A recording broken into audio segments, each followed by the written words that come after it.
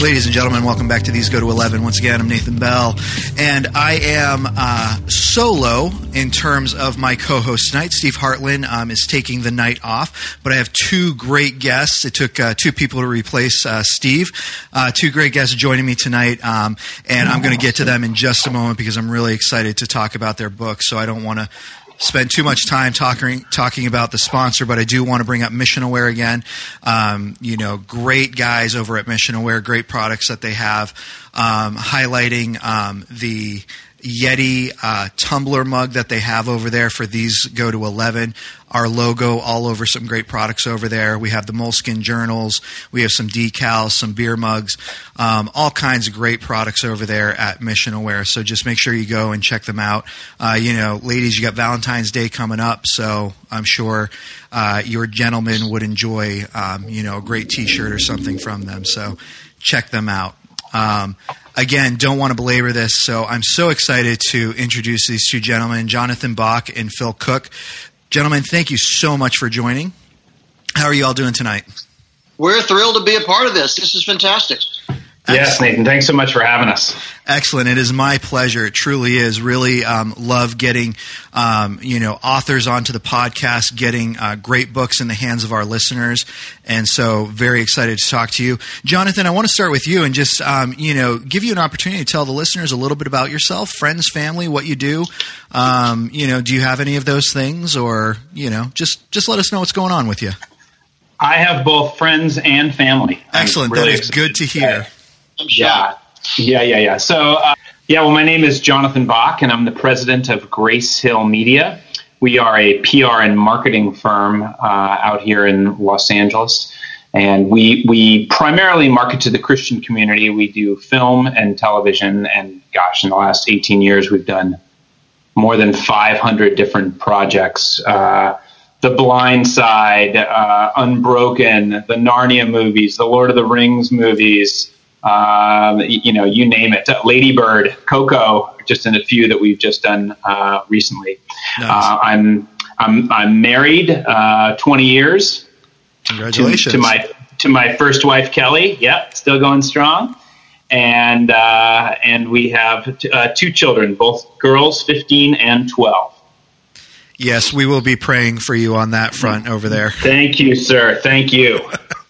Oh, that's great. So, Jonathan, thank you so much for joining. And, this is, just to let our listeners know, we are kind of in a partnership with you guys over there. One of your wonderful employees got a hold of me, and we were able to talk and set this up as our first interview, as it were. And so I'm really looking forward to working with you all in the future. So thank you for giving me the opportunity to do this. And then pleasure. We also have Phil Cook. Phil, how are you doing today? I'm doing great. Thrilled to be here. Awesome. For those listeners, just some behind the scenes stuff. We had a lot of, I had a lot of problems on my end technically. And so poor Phil has been waiting in the wings for like 15 minutes to tell who he is and what he does, and every time I think I'm going to get to him, I just cut him off and oh, sorry, we got to get to Jonathan. We got to do Jonathan again. So Phil, I promise this is all about you right now. Hey, look, waiting in the wings is the story of my life. Trust me. And you know what? The more I can hear John's story, the more it just makes me feel really warm inside. So I've got no problem with that at all. Awesome. I am far more spiritual than John. I have a PhD in theology. I think that proves that. And I actually have a production company here in Burbank, California. We've done all kind of stuff. I've produced programming in about 60 countries around the world. We've done Super Bowl commercials, TV specials, all kind of things. But we focus primarily on helping Christians not suck at the media. And if you've ever seen Christian TV or movies, you'll know I will be busy for the rest of my life. There's quite a bit of work done out there. Oh my goodness, that is fantastic. I have a friend of mine who is a movie critic.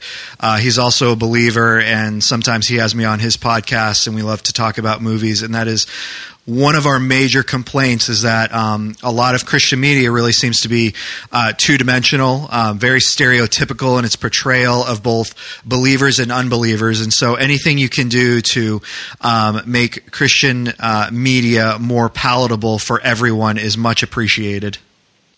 Yeah, well, thank you very much. We're on it. Awesome. And so, Phil, do you have family or anything like that you wanted to talk about? Yes, I'm a lovely wife, Kathleen. I've got 2 daughters. I would have liked a son, but the risk of 3 daughters was too great, so we quit. So just kind of like John, we both have daughters. I'm older, so I have a grandson and a granddaughter as well. So great family. 1 daughter's in LA, 1 daughter's in New York, one's an actor, one's a musician, which means I'll be poor for the rest of my life. Right. Oh, that's great. You guys are absolutely fantastic, and I'm really going to be enjoying this podcast with you. I know I am. So really looking forward to it. The book you co-wrote with each other was called The Way Back, How Christians Blew Our Credibility and How We Can Get It Back. Talk to me a little bit about that. Phil, I want to start with you being the resident theologian, as it were, about the trend that you noticed. And then, Jonathan, I'm going to shoot it over to you to kind of, fill in some things you think Phil may have missed on that. So, Phil, just what was it about this book that first started getting you going? And actually, maybe we should even backtrack a little further and talk about what this book actually is. You have some staggering statistics. Why don't you go ahead and talk about the book a little bit? And I'm going to bring up some statistics kind of thrown in there to just, back up some of the things that you're saying. Sure. Well, both of us, John and I both have 1 foot in Hollywood and 1 foot in the Christian media world. And as a result, we're in a kind of a unique position to see just how much Christian influence in our culture is just disappearing, quite frankly. And, we wonder, we see it in primetime television, we see it in the movies, we see it on late night talk shows. We just constantly see this stream of Christian influence just slowly recede from culture. And we started thinking about what the cause is. And we're media and marketing people. And, of course, we think the answer to everything is better marketing. You've got a small house. Great. Let's call it cozy. We can always use marketing to tell a better story. And so we naturally, and the truth is, we as Christians don't tell our story well in a lot of situations. But and so we started there. But once we started looking at the research of just why there's such a disconnect out there in the culture, we started to realize it's much more significant than simply a marketing problem. And that's kind of what launched the journey towards the book. Yeah. And, some of the things that are brought just blew my mind, brought to my attention. 80% of Americans claim to be Christians, but only 20% of them attend church on a weekly basis. A regular churchgoer attends only about 19 times a year. I mean, if you think about, 52 weeks in a year, and so bare minimum you're going once a week. I mean, you would think 52 weeks, but 19 times is just mind-blowing to me. And then only about 10% of regular church attendees will tithe, and then 37% of Christians don't even think prayer is essential. And these things, to an extent, I think I'm a little blown away by them, but on the other hand, kind of looking around at the dynamics of, the local church and things like that, I really can't say that I'm too surprised by some of those things. When you were looking into this, is this something that you were really taken aback by, or is this something that kind of confirmed your observations when you were looking at this? Well, I think that Phil and I always sensed, as I'm sure many, many Christians out there have sensed, like a disconnect, right? That something's wrong, right? That there's a disconnect between kind of a red light flashing between who the Bible calls us to be and how the world actually sees us. And one of the things that really started us down the path of potentially wanting to write a book about this is one night we were talking about the fruits of the Spirit, which, as your listeners know, is love, joy, peace, patience, kindness, goodness, faithfulness, gentleness, and self-control, right? That's the fruit we're supposed to be known by. So let me ask you this question, Nathan. Which one of those words would you say that the non-Christian world uses to describe us? You mean in the fruits of the Spirit? Yeah. Which word, if we're supposed to be known for those things, would you say that if you asked a typical atheist or a typical non-Christian, do you think that they would bring up those words to describe us? I don't. Yeah, no, I agree. No. Yeah, I don't think they would. I mean, I was just going through the list again in my mind, and it's like love. No, they actually think we're pretty hateful, spiteful people. So yeah, right. No, I agree with you. Yeah, I think that is a problem. So that disconnect between how we see ourselves or how we're supposed to be known and how the world sees us is what really got us thinking, hey, maybe we should write a book about this. And as Phil said, we started out thinking this was just like, we came at this hoping this was just a PR problem, right? Bad messaging. We can fix that. But as we started to, and you alluded to some of those stats, as we started to dig into the actual research of it, it became clear to us that it was a much bigger problem. And when you hear those statistics, it just reinforces again that we're not living as we should be living. And what you come away with from this is that all those things that non-Christians say about us, oh my gosh, they're true, right? And Christian is now practically synonymous with hypocrite.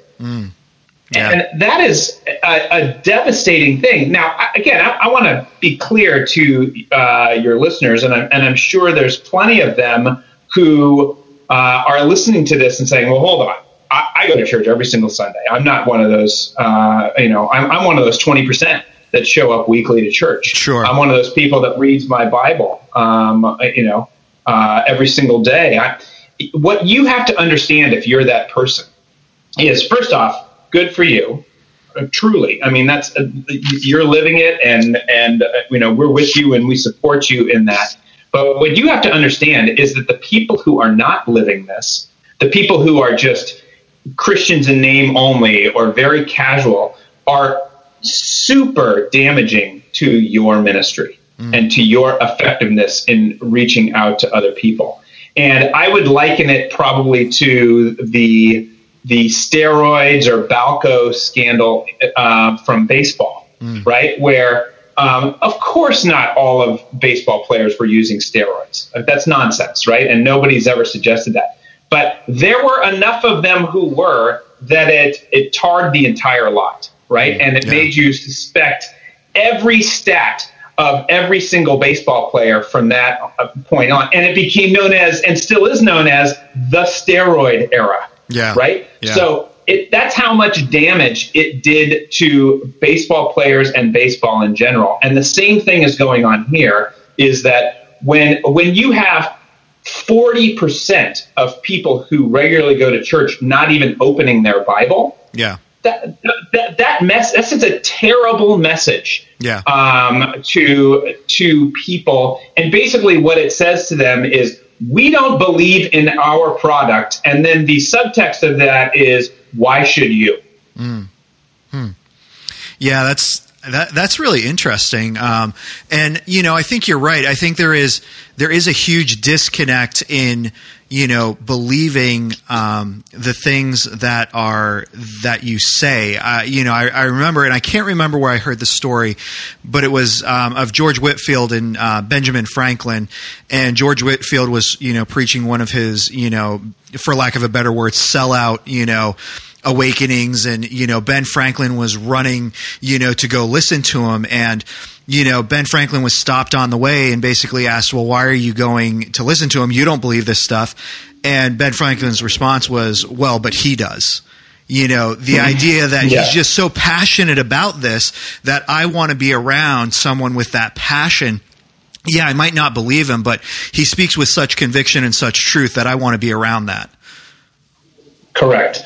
And so for Phil and I, who essentially are media marketing guys, right? What we discovered is Christianity doesn't have a PR problem. It doesn't have a marketing problem. We have a sales force problem. We just simply don't have a staff that believes in our product. And it's a little bit like if you went to a meeting at Pepsi and everyone around the table was drinking a Coke. What would that say to you about Pepsi? Yeah. Right? Yeah. And that's what's happening here is when you have people say, oh, I'm a Christian, and then they're living their life no different than anybody else. To those non-Christians, they just think they think we're full of it. Right, right. Now, let me ask you something, because I think this brings up a lot of great questions, and I think this is a tight line to walk, because nobody wants to get into the realm of legalism and starting to dictate how people should and shouldn't live their lives and what that does and doesn't look like. And so, I want you to help me kind of navigate through that, because, there was a point in time where, I was working in a liquor store. I was manager of a liquor store. I was a believer, but I was selling a product. I never sold illegally. I never sold to minors and all these things. And occasionally the guys would want to go out for a beer. And in my particular industry, that's how I would witness to my unbelieving friends. Now, I would make sure when I was going out with them, I wasn't getting drunk and, falling down and, doing what I would consider to be damaging things to my testimony. How would you approach this to people who are struggling? Because I know a lot of our listeners struggle with this idea of wanting to live this holy life, but also wanting to make sure that they're not binding someone else's conscience, or they're not going into and making someone else, feeling guilty for things that they might do. And I dealt with a lot of Christian friends who were like, well, I can't believe you go out and drink, and quite honest, my response at times was, well, I can't believe you're gossiping about this. I mean, I'm not getting drunk. So how do you approach that with something like this? Because to me, this is a delicate line of like, I think there is instruction and guidance that needs to be given, but I want to make sure that I'm not coming in, and being like, this is what you do, this is what you need to do to be saved type of thing. Right. Well, let me put it to you this way. I have a friend who, as a hobby, is an ultra runner. I don't know if you're familiar with what ultra runners are, but they essentially run way more than marathons. They run 50Ks. They run 100Ks. They run 100-mile races. Yeah. Okay. He's in incredible shape, not surprisingly, if you're going to run 100 miles in like a 24-hour period. Right. Okay. Right. He doesn't look down on people who run 5Ks. He doesn't look down on people who run 10Ks. He has an affinity for them, and they have a lot in common. And he encourages them to run a little bit more. And they have a lot to talk about. And so he doesn't look down his nose at people who are only running a little bit, right? Yeah. But here's what he doesn't want to do. He's not going to listen to like a fat guy lecture him about what good health is about. Okay? Yeah. And right now, Christians are the fat guy at the gym lecturing other people about what it means to be healthy. That's who we are. Yeah. Yeah. Phil, your thoughts, comments on that? Well, I'm sorry. You worked at a liquor store. I'm hanging up on this conversation. I'm out of here. I can't work with you. Also, let me also say, to be clear, the ultra runner in the story is not Phil. Okay, your point is well taken. The problem is, this is so interesting that you brought that up, because that's exactly the way the culture looks at us. I mean, we talk about the fruits of the Spirit. We want to be known for love, joy, peace, gentleness, faithfulness, self-control. But when we actually ask people what they thought, when they hear the word Christian, what do you think? And we got hypocritical, judgmental, harsh, phony, bigoted, reactionary. So people were saying, we're tired of you shoving your ideas on us. We don't want your lifestyle. Yeah. And so we've learned perception matters. We want people to accept Christ. We want people to become Christians. But they're never even going to consider that until they change their perception about what it's like to be a Christian. And the truth is, in the last 40 or 50 years, certainly in my lifetime, I've seen things go from prayer in schools being perfectly normal to now it's totally ridiculous to think people would want to pray in schools. Abortion was wrong when I was young. Today, it's the law of the land. Marriage back in those days was between a man and a woman. That's all been turned on its head in my lifetime. So how have we reacted? Most Christians have been upset about it. We've been angry. So we've tried boycotts. You don't say Merry Christmas. Fine. I'm buying your coffee. But boycotts don't work. If boycotts work, why don't missionaries try it? Let's go to a third world country and surround a village and hold up signs and call them names and criticize them. Yeah, that'll win them to Christ. Boycotts don't work for missionaries, and they don't work in Hollywood or the gay community or government anywhere else. So we tried all these anger strategies over, and they just don't work. Nobody changes because you yell at them. Yeah. So what we're thinking is, what are the things we could do that would soften their perception, change their heart, to make them at least consider what it's like to be us? As long as they're looking at us as phony hypocrites, they're not even remotely interested in becoming like us. And that's a huge problem in our culture today. My dad was a pastor. John's dad was a music director at a major church here in L.A., and back in those days, everybody respected pastors and church leaders. I mean, people who had never darkened the door of a church still respected my dad. Today, I read a study just 2 weeks ago that pastors have now dropped to the level that they're below used car salesmen as far as trust in America.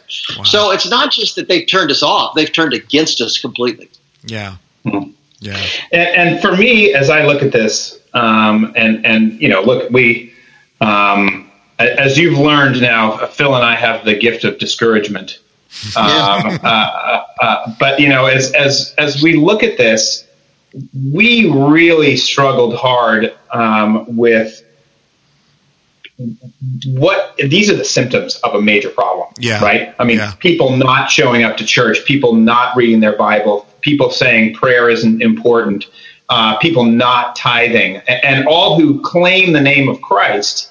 Like, what is this, right? Yeah. These are symptoms. Yeah. What's the disease, right? And what we really tried to hammer into the book and struggle with is what the problem is here and what's caused this current state of this. And the answer to that was just surprising and shocking to us, as I think it will be to your listeners.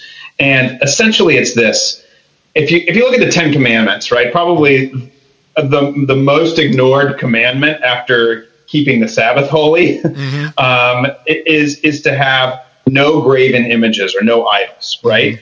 And we look at that commandment and we immediately sort of think of the Israelites, right? That the second Moses is up the hill, they're throwing a great big party and making a golden calf, and we kind of tisk our tongues and go, silly Israelites. Sure, yeah.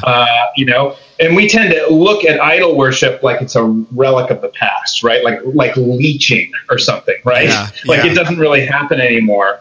But if the sin of idolatry is crafting a man-made, self-serving version of God, then Americans are the single most sophisticated idol makers in the history of humanity. Yeah. Because we have made an idol that looks like God, but it's an idol nonetheless. And that idol doesn't mind that we don't go to church, right? And he's fine with us not reading the Bible. And he doesn't really demand any obedience from us. And he's fine with us glossing over, commandments and verses that make us uncomfortable. And he's a God that blesses our political aims, even though they have nothing to do with the Bible, right? And it's essentially a God that conforms to our view of the world and not the other way around. Yeah. And that is, we actually considered calling the book That Other God, because what we really feel is that it's very obvious to us that a huge majority of Christians are not worshiping God; they're worshiping another God, which is an idol. Yeah, I really appreciate you saying that, Jonathan, because for a while now I've had a saying that I throw around whenever I hear those types of things, in terms of people wanting to take what Scripture says and make it their own. And to me, that's the Burger King mentality: your way, right away. It's. Yep. Hey, if you're not happy with it, that's fine. We'll just, we'll take that out. We'll put that in. We'll do this. We'll do that. We will set and adjust the Bible and the message to fit what you want and what makes you comfortable, not what it truly says about issues and topics. Correct. So, Correct. I really, really do appreciate what you're saying about that. And I just want to remind our listeners, talking with Jonathan Bach and Phil Cook about their book, The Way Back, How Christians Blew Our Credibility and How We Get It Back. This book is actually going to drop next Tuesday, the 6th, correct?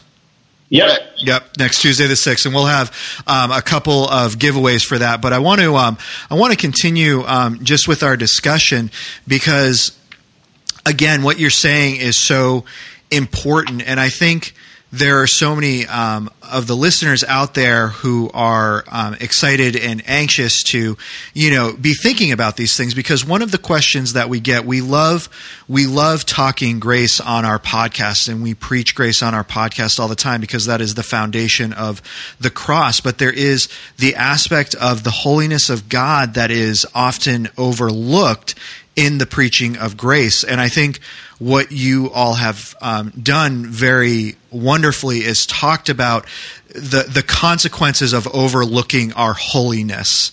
The part where we go in and we get our hands dirty and we start doing the work, and I get it. Like, church is a messy business. It's always been a messy business. One of my favorite things to hear, and I mean this sarcastically, is when people talk about the golden age of the New Testament church, how we could just go back to that. And I scratch my head and think, well, what church do you want to go back to? The church at Corinth, where they had issues with sexual immorality and, backfighting and, digging each other and trying to, I want your gift and I want to do this more or that more. The church has always had its problems, but this was still the vehicle Christ was going to use and is using today in order to bring the gospel to the world. Can you guys talk about that? Like, just words of encouragement, even for people who are, disparaged with church. And, I'm sure there are listeners out there who have been saying, I spent 20 years in the church and, it beat me down and broke me up. And, it wasn't what it was supposed to be. And, words of encouragement and, keep going with it. So, Phil or Jonathan? There's no question that concept of that other God is so real. We've just fashioned this God that looks a lot like the God of the Bible. But the truth is, he understands why I don't show up at church. He understands why I don't have time to read the Bible. He loves me, and he wants what's best for me. He understands why I'm having an affair. Because my wife has gotten older and kind of grumpy, and he wants me to be happy. And we've created this God that's really shaped out of our view of the world, not one that is the true God of the universe. And we're not shaping our lives to his formula. So this is a really powerful thing. And part of that is because this God understands, we don't really look at holiness anymore as something to strive for. We've taken this grace thing so far that the idea of actually doing the hard things of being a Christian and trying to impact this world and trying to live a life that people would emulate. R.C. Sproul, the theologian who just passed away last month, said that holiness fascinates non-believers. He talked about a German study that indicated that non-believers are fascinated with people that actually live holy lives because they realize there's something there that I want to emulate. I mean, look at it this way. What if we became the only people in America that took marriages and families seriously? If you look at the statistics, our divorce rates are just about as high as the divorce rates in the secular world. Yeah. But what if we just went that extra mile and we were the people that everybody looked to think that's the way a family should work? I mean, when you think about it, the biggest hot button issues in culture right now are marriage, family, children, those kind of issues, abortion, those kind of things related to marriage, romance, sex, those kind of things. But what if we set an example for being the people that work through these issues and made our marriages work, made our families work? What would the culture do? What would they think of that? They'd want to be like that. So, but that takes really hard work, and that's what holiness is. Holiness is not, being better than anybody else. It's putting in the hard work of living the life God called us to live. Yeah. And I think that, and I'll let Phil talk a little bit about this, but one of the things that when we got to the bottom of the issue, right, of that a lot of Christians are worshiping an idol, once we understood that, at least we could go, all right, how do we address this problem and how do we find our way back? And it really led us to, okay, let's go back a little bit. I mean, if we have to go all the way back, let's go all the way back. So we went back to the early church and said, all right, let's just go back to the beginning and look at how they did it. Because if you look at the early church and you look at where the disciples started from, I mean, let's talk about the disciples. They were, when Jesus ascended into heaven and they're standing on the Mount of Olives, they are standing there and they have virtually no education. They have no plan. They have no money. They have no power. They have no political influence. They have nothing. They stood there for so long that at some point, God sent 2 angels to them to say, come on, fellas, let's go. Yeah. Nobody's coming back down here. It's time for you boys to get to work. Yeah. And so how did they do it? How were they able to start from nothing, absolutely nothing, and within a few hundred years have Christianity be the most influential force in the world? That was a question for us. And Phil, why don't you take it from there? Well, you're exactly right. First of all, that in every age there have been Christians that have screwed up, that we've dropped the ball and not made the impact we could. But we tried to look for when was there a time when the church as a whole was pretty much getting it right. And we did have to go back 2,000 years to those first few generations of Christians in ancient Rome. And what we discovered was, as John said, these are people with no money, no power, no influence. They couldn't pass laws. They couldn't complain. They'd be persecuted if they did. And so they saw things that totally drove them nuts. For instance, the Romans had no concept for life. It sounds like our culture today, actually. When a baby was born they didn't want, maybe it was a girl, maybe it was an extra mouth to feed, they would just leave it on the city wall to die of exposure. It was called infant exposure. And it was so common in the Roman Empire, we have existing letters from Roman soldiers in the field writing to their wives saying, when the baby's born, if it's a girl, just expose it. And it was just very, very common. Well, the Christians hated that because they knew every child was born in the image of God, but they couldn't complain, they couldn't pass laws, they couldn't boycott anything. So what their strategy was, they would go out under cover of night. These crazy Christians that people couldn't figure out, they would go out under cover of night and take these children off the city walls, take them out of the fields, wherever they'd been abandoned to die of exposure. These Christians took them into their family, raised them as their own, and then these other Christians in the community would donate money to help pay for them to do it.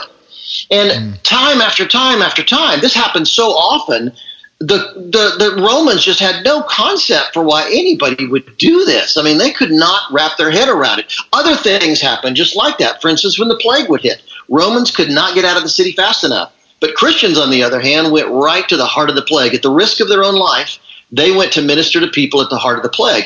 And historians today tell us that happened so often, it forced the Romans to rethink who these people are and who is this God that they serve. They couldn't explain it. They were so astonished. Remember in the New Testament, when Jesus would preach and teach, the people were astonished. Well, nobody gets astonished anymore. But these early church members, man, they astonished the Roman people. And so historians today tell us a shift happened in the Roman Empire. It wasn't military, it wasn't force, but a shift started happening that softened their hearts and changed their perspective on who these Christians were. And so, bottom line is, we ask in the book, what are the things we could do today that would so astonish this culture?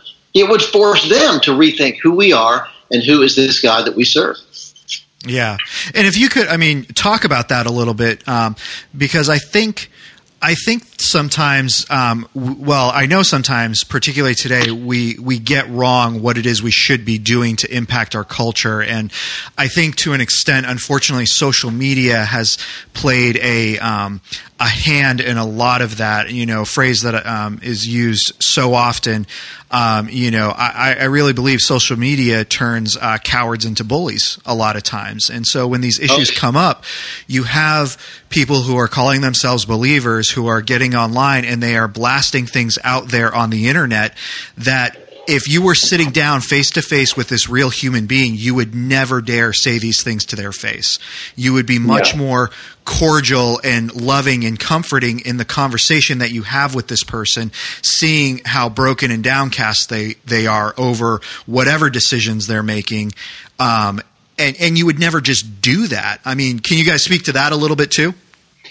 Yeah, well, I think that it's incumbent upon all of us as Christians to be living a life in such a way that if something like that were to happen where someone's being blasted by a quote-unquote Christian online, that the non-Christian would read that and go, that doesn't sound like any of the other Christians that I know. Yeah. And that we're leading our lives in such a way that people wouldn't question that.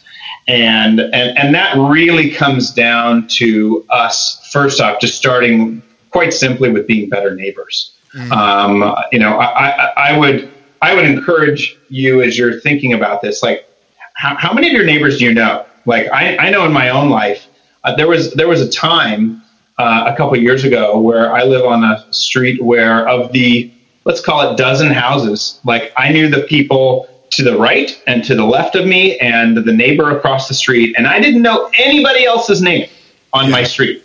You know, people who I would see every single day, wave to as they went by the street, nod to, see them out there with their dog, whatever. I knew nothing about them. I was not invested in their life. And so that's a very, very simple place for us to start. Is just with our neighbors. We don't need to run off to Asia to be a missionary. You can just do it right in your own backyard, practically. And I have another friend who has made it his mission in life to make sure that he is invested in the lives of every single person that he crosses paths with every single day on a regular basis. So to the Starbucks that he goes to, he's made an effort to know the names of the baristas and who they are and just know a bit about them, that they have kids. And, the guy at the parking structure where he parks, to know that guy's name, and the security guy and all of the assistants down the row that he walks, that he actually not only knows their name, but is invested in their lives because he's seeing them every single day and he's seeing the dividends of that. Yeah. Yeah, I love what you said about that because one of the things that I found made a huge difference for me when I was working in the liquor store. I wasn't working around any believers, and in Maryland, the laws for same-sex marriage had just passed. And my boss came to me, and this was 2 years after working for him. I did my thing. I wasn't preachy and judgmental of the things that were done in the store. I lived a separate life from the rest of those people in terms of my example for Christ, and they knew that and saw that, but we still got along and we had a good time. And my boss came to me one day and just said, you're a Christian, right? And I said, yeah. And he said, tell me what you think about all this. And we were able to sit down and have a half-hour long conversation about homosexuality. And really, I just turned it on its head and I said, here's the thing is that God's plan for marriage is just ruined in general because we're sinners. And I was able to lay out the whole gospel message for him, how, Christ lives a perfect substitutionary atonement for me because I'm not the perfect husband. That's what God calls me to be, is the perfect husband. God has a perfect plan for marriage. And that little bit of conversation, I was able to unfold the gospel in a way that was not judging him for his thoughts and views, because he was a Jewish man, but he was not an actively practicing Orthodox Jew, very liberal Jew. And we were just able to have a conversation and grow in our relationship. And to me, that was so much more valuable because I had become his neighbor. I had learned to love him where he was in that moment. And so I was able to preach the gospel to him in a very natural way where he was able to hear it. Now, he didn't accept it. He didn't become a Christian. This isn't one of those moments where he fell to his knees, but it was one of those things that just strengthened our relationship and allowed further opportunities for me to preach the gospel with him. Yeah. You know what I like about you, Nathan, is that you've got a lot of good liquor store stories. I do. I have tons. Amazing, isn't it? Wow. Yeah. No, but look, the truth of that story is that you earned the right to be heard. Yeah. Right? Because you were invested in this guy's life in a place where it wasn't preachy. He was genuinely asking you what you thought. And we need to go back and do that hard work again of investing into the people around us. Yeah. So that they will even pay attention to us. Yes. Right. And that's part of what Phil and I's book really encourages people to do is to get back to the basics of what this faith is. And there's lots of different things that we go through in the book that are essentially abandoned mysteries and practices that the early church did that we have just fully stopped doing, that we need to get back to. But then it really comes down to, we need to find, like the early church did, we need to find ways to astonish the world again with some things that we do. And that needs to happen on an individual basis, and it needs to happen on a collective basis. And lots of our incredibly good ideas that were generated out of the early church and the growth of the church, things like hospitals, right? Yeah. And orphanages and adoption and universities. These were all such good ideas that there's now secular versions of all of those things. Right. And good, right? But the world is not going to be too impressed with us if we just make another soup kitchen. Big deal, right? Or another hospital. Yeah, hospitals are nice, but that's not going to make people go, wow, I have to totally rethink, everything that I know about Christians because of this. So we tried to lay out in the book some suggestions that we had about ways that we could baffle and astonish culture and force them to rethink the God we serve. So as an example of that, I'll use the example of foster care in this country. That is a giant size mess of a problem. Amen. Okay?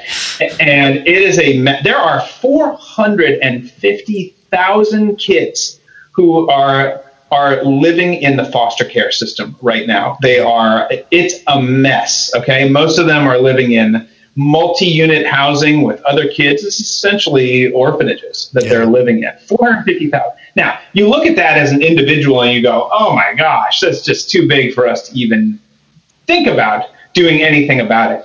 Except when you consider that there are 300,000 plus churches in this country. Yeah. And if every church took one or two kids, that's one family taking two kids or one family taking one kid, and all of the other people in that church deciding, hey, we're going to be there to support you. We're going to be there with financially. We're going to help you out with, raising this kid. We're going to do whatever it takes to eliminate foster program in this country. If every church did that, in a year, we could wipe out the foster program entirely. Just simply empty of children because they are now in loving homes. And not only would that be astonishing, but also astonishing would be 450,000 kids who have no parents, no one who loves them, no one who cares about them even a bit, now being raised in a family and in a community where dozens and hundreds of people love and care about them. How much is that going to transform those people's lives and the generations that come behind them? Yeah. No, that's excellent. Excellent. We are, again, just want to remind the listeners, talking with Jonathan Bach and Phil Cook about their book, The Way Back, How Christians Blew Our Credibility and How We Can Get It Back. One of the things that I was fascinated by when I was looking at the book, we have just celebrated the 1-year anniversary of our current president, President Donald Trump, and he just gave the State of the Union address, and there is a whole lot of mess going on politically in our country right now. I mean, things are just so crazily divided right now. And one of the things that I appreciate was you addressing about Christians being concerned with the church getting behind politics only when it's convenient. Can you talk a little bit about that, either Jonathan or Phil? Well, we believe that people should be involved in politics, no question about it. I mean, join a party, vote, run for office if you'd like to. The problem happens when you start dragging the church into it. Yeah. Statistically, right now, about high 40s of the percentage of the country is conservative. A low 50% of the country maybe consider themselves liberal, which means that the minute you attach the gospel to a political party, you've just alienated half of the culture. Yeah. And how does that help? Spreading the gospel, how does that help? And so we just found over and over again, it gets really problematic when you start actually sharing connecting the gospel with a political party. Politics is all about compromise, and that's a good thing. I wish we had more compromise in Washington right now, because that's the way you get things done. However, the gospel isn't about compromise, and there's no party on either side of the fence that is 100% in alignment with the gospel. So the bottom line is, politics is about day-to-day issues. Christianity should transcend politics. It should be so much, it should be higher than politics, because it's dealing with much bigger issues. Mm-hmm. And so as much as we do get excited about political stuff, I just don't think it helps when we start dragging the church into the political arena. Yeah, I think this too, Nathan, which was, if you look at Jesus, he seemed remarkably, shockingly uninterested in influence. Yes. It was not a priority for him at all. And listen, as a marketer, it's always been confounding to me, this thing that Jesus would do, where he would heal someone, right? And this person is like seeing for the first time, or off their mat, and they have they can walk for the first time in their entire life. And almost every single time, Jesus says to them, "Now don't tell anybody what I did," right? Yeah. Which to me is like laughable, because of course they're going to tell everybody. Right. But what is the root of that? What is the root of why Jesus keeps saying that to people? And I look at that and I say, part of I think the fear for Jesus was the drawing of the crowd, that the influence, the people coming and demanding he be a Messiah, it all trying to peak too soon. All of those things, he seemed to want to get away from all of that, from popularity and the things that come with that. And as a matter of fact, as you look at how he conducted himself when he was being tempted by Satan, two of those three temptations were essentially to have power and popularity, right? Yeah. Throw yourself off the temple so that everybody can see who you are, right? And the angels will come and save you, right? And then the other one was, if you bow down to me, all of the nations will bow down to you right away, right? Yeah. And so I think the human side of him was very, very concerned about the popularity and power, and was very nervous about that. And so where he could get away from that, he often did, because he didn't want to have anything to do with that. Yeah. Except we're doing the exact opposite. Right. We're chasing influence. We're chasing popularity. We're chasing power. And our master didn't do that at all. Yeah. So why are we doing it? Yeah. Well, and it's excellent what you're saying, because you think about even from his birth, this was something that was a literal lifestyle for Christ. Even when he comes down, there aren't trumpets blown. It's not, it's not the announcement to the entire world. He's born in a manger, in a feeding trough, in a stable with animals around. And the announcement goes out to shepherds, which is, good profession, but we're not talking, like you said, the PR people of this time, and he lived that lifestyle of humility. It's like it says in Philippians, he humbled himself, and became obedient even unto death on the cross. His whole life was about humility and servitude. And you're right, we try to do so much of the opposite, where we want to puff ourselves up and, hey, look at me, look what I did. One of the things that we talk about in The Way Back is radical humility. And Phil, tell them the story of your friend, the businessman, and how he sought radical humility. When we were writing the book, we uncovered the story of a businessman here in Los Angeles that really felt like, he was harboring a lot of anger about the gay community and the changes that have been happening in the culture. And so he felt convicted that he should maybe go serve them. And so he got a job. The successful businessman got a job as a weekend janitor at a gay bar. Didn't go there to evangelize anybody, just went there to serve. He just felt he should do it. And it wasn't about compromising his principles, compromising his theology. He just felt that he needed to serve.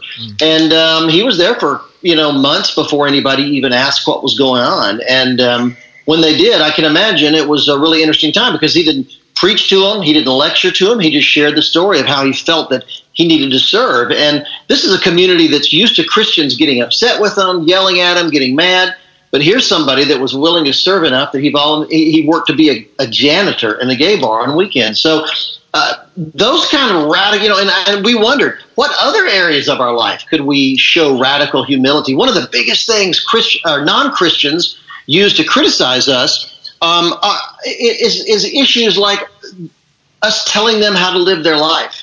Radical humility serves. It doesn't tell anybody what to do. And yet real humility has a powerful, powerful way of changing people's hearts. So it would be interesting, as your listeners are listening to this, what are the areas in your office, in your community, in your neighborhood, where you could practice some kind of a radical form of humility that might change the way people look at who you are and who is the God that you serve? Yeah. Another area that we took a look at and was kind of a question for us, and again, in the area of how can we astonish the world, is we asked ourselves the question, why do Christians cry at our funerals? Like, I'm not talking about the baby who dies of SIDS, or the 14-year-old who dies in a car crash, something terrible about that. We're talking about Uncle Bob, who's 82 and has been a Christian his whole life, and yet we have these very morose, sedate funerals. What are we doing? How different would it be if Uncle Bob's friends, who are non-Christians, put on their black dress and black suit, and they walked into a church, and it was a crazy party, and it was like the biggest, loudest, party there was, with a calypso band, because our theology says Uncle Bob didn't die. Uncle Bob has just crossed over into heaven, and he is alive, and another one cheated death again, right? And why aren't we taking that kind of approach? Well, what do you think those two friends of Uncle Bob would say if they saw something like that, where all these Christians were so happy and so grateful and so excited for Uncle Bob? When they walked away from that event, they would be like, what was that? It would be like nothing they had ever been to before. But it would start to get them to rethink whatever is the hardened DNA of how they think about Christians. Yeah. So good, guys. And we are unfortunately winding down on time. This has been such a blessing to have you guys on and to be able to speak with you about this. Once again, just want to remind the listeners, Jonathan Bach and Phil Cook, their book, The Way Back, it releases next Tuesday, February 6th. We're going to be giving away 2 free copies. And so just real quick, want to let our listeners know the way you can get one of those copies is if you retweet this when you get it on the Twitter feed and it pops up and you retweet this podcast, you will be entered into the contest to win a free book. And then the other way is if you are on Facebook, when we post this on Facebook, if you repost this on your Facebook page, then you will also be entered. And I can see those stats and who does that, so I will make sure that you get entered into the contest to be able to win that. So, Jonathan, Phil, once again, thank you so much. This has been so great talking with you guys about this and getting this out to our listeners. Such great practical wisdom and advice from you guys. So much appreciated. Thank you. Thank you. Thank you. All right. Well, we're going to go ahead and sign off now. Jonathan, Phil, we just rocked the Casbah. These go to 11.